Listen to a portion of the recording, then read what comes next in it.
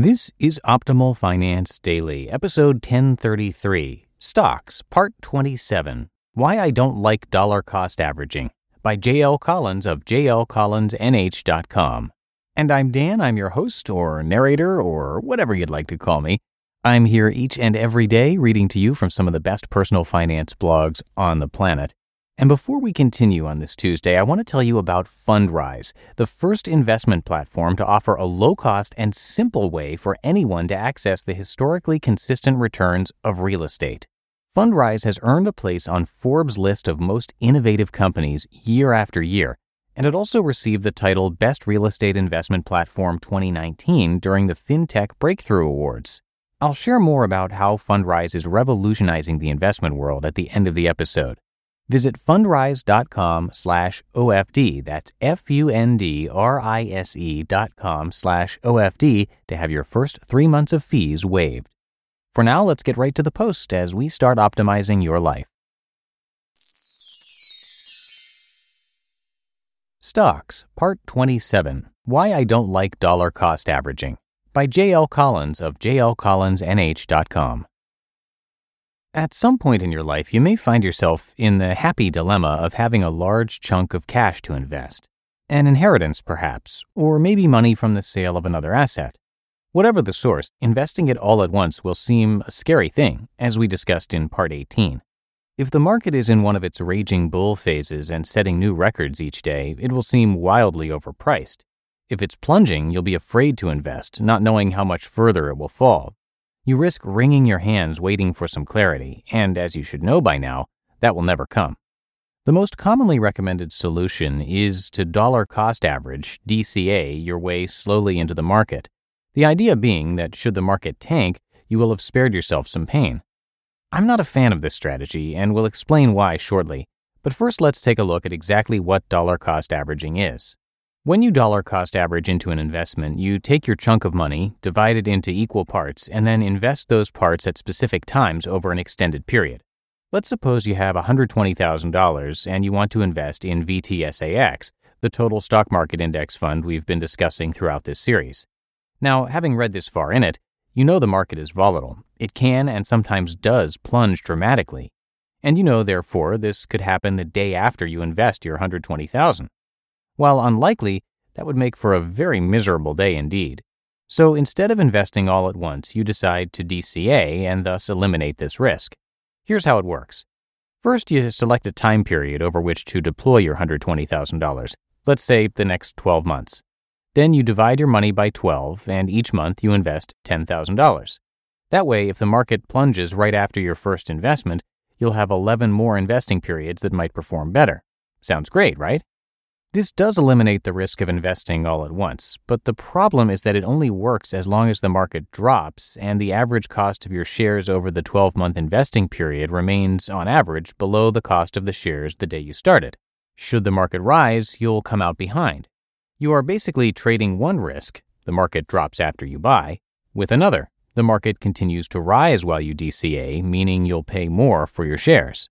So which risk is more likely?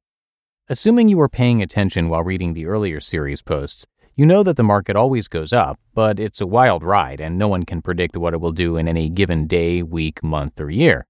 The other thing to know is that it goes up more often than it goes down. Consider that between 1970 and 2013, the market was up 33 out of 43 years. That's 77% of the time. At this point, you are probably beginning to see why I'm not a DCA fan, but let's list the reasons anyway. 1. By dollar cost averaging, you're betting that the market will drop, saving yourself some pain. For any given year, the odds of this happening are only about 23%. 2. But the market is about 77% more likely to rise, in which case you will have spared yourself some gain. With each new invested portion, you'll be paying more for your shares. 3.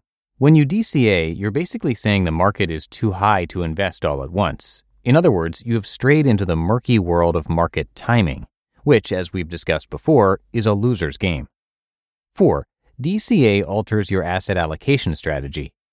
Suppose you had $100,000 and your allocation was 50% stocks, 25% bonds, and 25% real estate equity in an investment house.